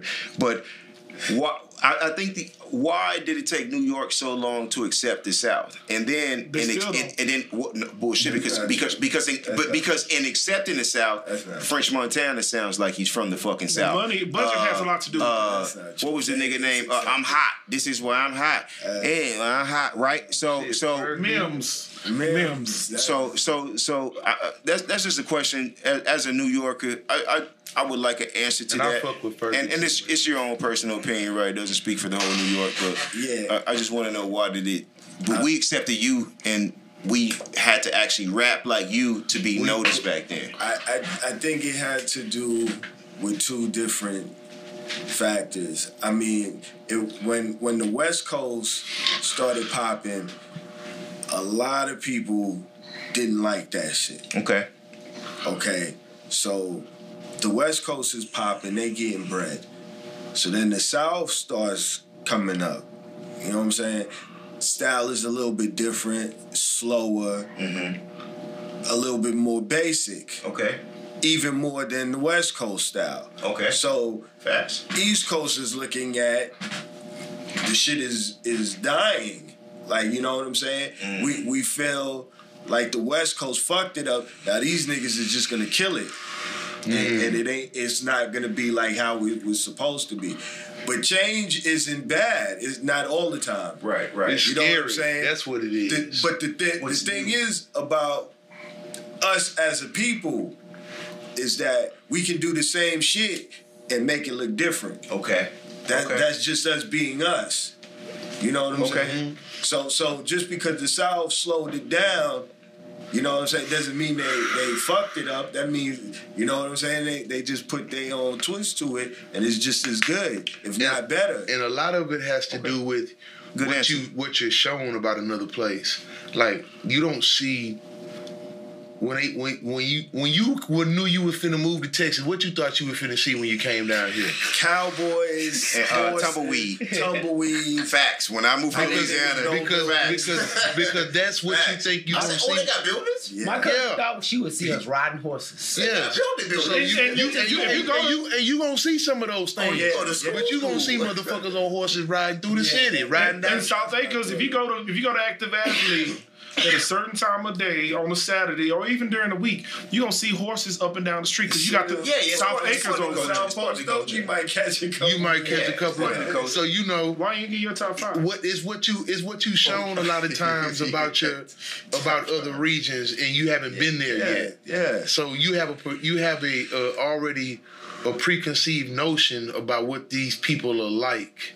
You know what I mean? When you see Mississippi or some shit like that, they only show you like motherfucking Mississippi burning or some nigga hot when as you hell think Alabama, I think with some motherfucking redneck rolling up on him throwing beer cans at him or some shit. They don't show you that Biloxi is a beautiful fucking city with motherfucking lights and a beautiful ass boat right off the coast. Listen, brother, 2018, my family still believes that like the Klan is running openly out here. I'm like, yo, they out here, but everybody got it. Right. Everybody heavy out here. And you know what I'm saying? So they not gonna do that shit because they know it's coming right back at them. Right. It's different. Yeah. It's not like what you think it is. White boy roll up talking that shit, he gonna get beat down. Facts, man. You know, facts. And that's what they don't understand. And they in New York too, then I'm like, and that's one of the most racist, and it's the most racist places in the world. Yeah, they're everywhere. They're everywhere, man. Yeah. I don't think we ever escape all of that, man. I don't think we can ever talk about everything we want to talk about in one day, man. But let me just say this, bro, because I got to fuck with your head one time. Okay. I'm watching some shit on my fucking on TV. It's called Gaia, Gaia. Okay. These motherfuckers, it's like a scientific channel, like Nature, PBS, some shit. These motherfuckers then found a motherfucking mummy in Peru. Okay. 3 fingers, 3 toes. Okay. Not human. No. Not human. No. Okay. And they just unearthed this shit. They just unearthed this shit in the fucking jungles of Peru in some fucking tomb. You know, because you know they used to build the tribes build the little pyramids and shit out there, carvings of the fucking alien figures in the rocks and shit. Yeah. And they're fucking running DNA tests on this shit. Look here, man. And it's not they don't have a record of this DNA. The signs are here. They've been here. I'm going in my science bag, and there's super Earths. We got to get on that tomorrow. Yeah. We can jump. I'm gonna show you. What I'm gonna do is I'm gonna leave a cliffhanger on that. The signs are here. They've already been here. There's a connection of spirituality in the universe that human beings have lost. Because we're stuck inside a box. We're in a box right now. Everybody's ready to look at their box and see what their box is going to tell them, what the box on the box tells them to tell them. That's your social media, going into your phone, going back into sitting into this room, to the TV, to everything that we do. We're boxed in. We're out of touch with reality. We're out of touch with our spirituality, right? Because we're not as one with because even when you go into religion, you go back into what? Your box. Yeah. You go into your book, It's your box, you're right? Take care of it. You're supposed to take care of it. There's signs, and we can go deep into that bag. And I'm telling you, I'm gonna dive in there deep with you. I'm gonna go check that shit out, bro. I told you I watch sign shows every night before I go to bed. And they when we found find out this fucking mummy, dude. It's not mind blowing to me. They found the fucking mummy. That motherfucker like this. Why? Okay, I'm gonna end it like this, right? And I'm gonna cliffhang you. The people there was pyramids. There was pyramids in where? Oh man. There was pyramids in where? Egypt, right? In South America, in Central America. These people didn't travel, right? There's no way they were oceans apart. So we experienced the same experiences, even going deeper into that, into our dreams, right? Raise your hand if you had a falling dream. Teeth ever fell out? No. All that, yeah. Mine. So we have a deeper connection than what we actually allow ourselves to believe at times, right? When people tell me ghosts aren't real, I'm like, I seen ghosts. Like, how are you going to tell me? Okay, your computer glitches, right? Like life simulation. Not saying that it's a game, but there's loopholes and there's glitches in life. Things that we don't understand. We never will understand those supernatural things, and we will get deeper and deeper into this on Planet Prairie Podcast 2.0. Y'all tune in next week, because, hey, man, we're going into our X-Files, man. Hey, man, Black Label, it's been a pleasure. ER, you already know what it is, man. Duke, Rodney, amazing producers. Please, plug your socials. You can find me. I'm normally clowning on motherfucking Facebook all day, every day. I got fans on there. They not my fans. The meme master. He has a PhD in memes. Yeah, I'm trying to study for my bachelor's right now. When I start making my own memes and they're funny, that's when I'll be the GOAT. But you can find me on Facebook. My name is Derrick Rhodes, DERRYK. Last name RHODES. If I don't add you, don't get offended, because that is my personal page. But you can find me on Instagram at The Black Label Truth. TheBlack LABELTRUTH. Just how it sounds. I was taught to spell and write the right way. I've been reading since I was pre-K, so I'm a stickler. But I might say there, or there. It depends on how fast I'm typing. But yeah, it's The Black Label Truth. Same is on Snapchat. On Twitter, it's Black Label Truth. But that's it for me. That's all I'm on right now. And our website will be full-fledged soon, blacklabelhouston.com. Hey. We got some stuff on there, but it's not complete yet. But you can still go and see a little bit of the work that we've done. So blacklabelhouston.com. You got Rodney. You can check me out on Instagram, The Locksmith. That's THALOCKSMITH. The Locksmith. That's because he be on them keys, on man. On them keys, you know what I'm saying? So, on them keys, not moving them keys. On them keys. On the piano keys, man.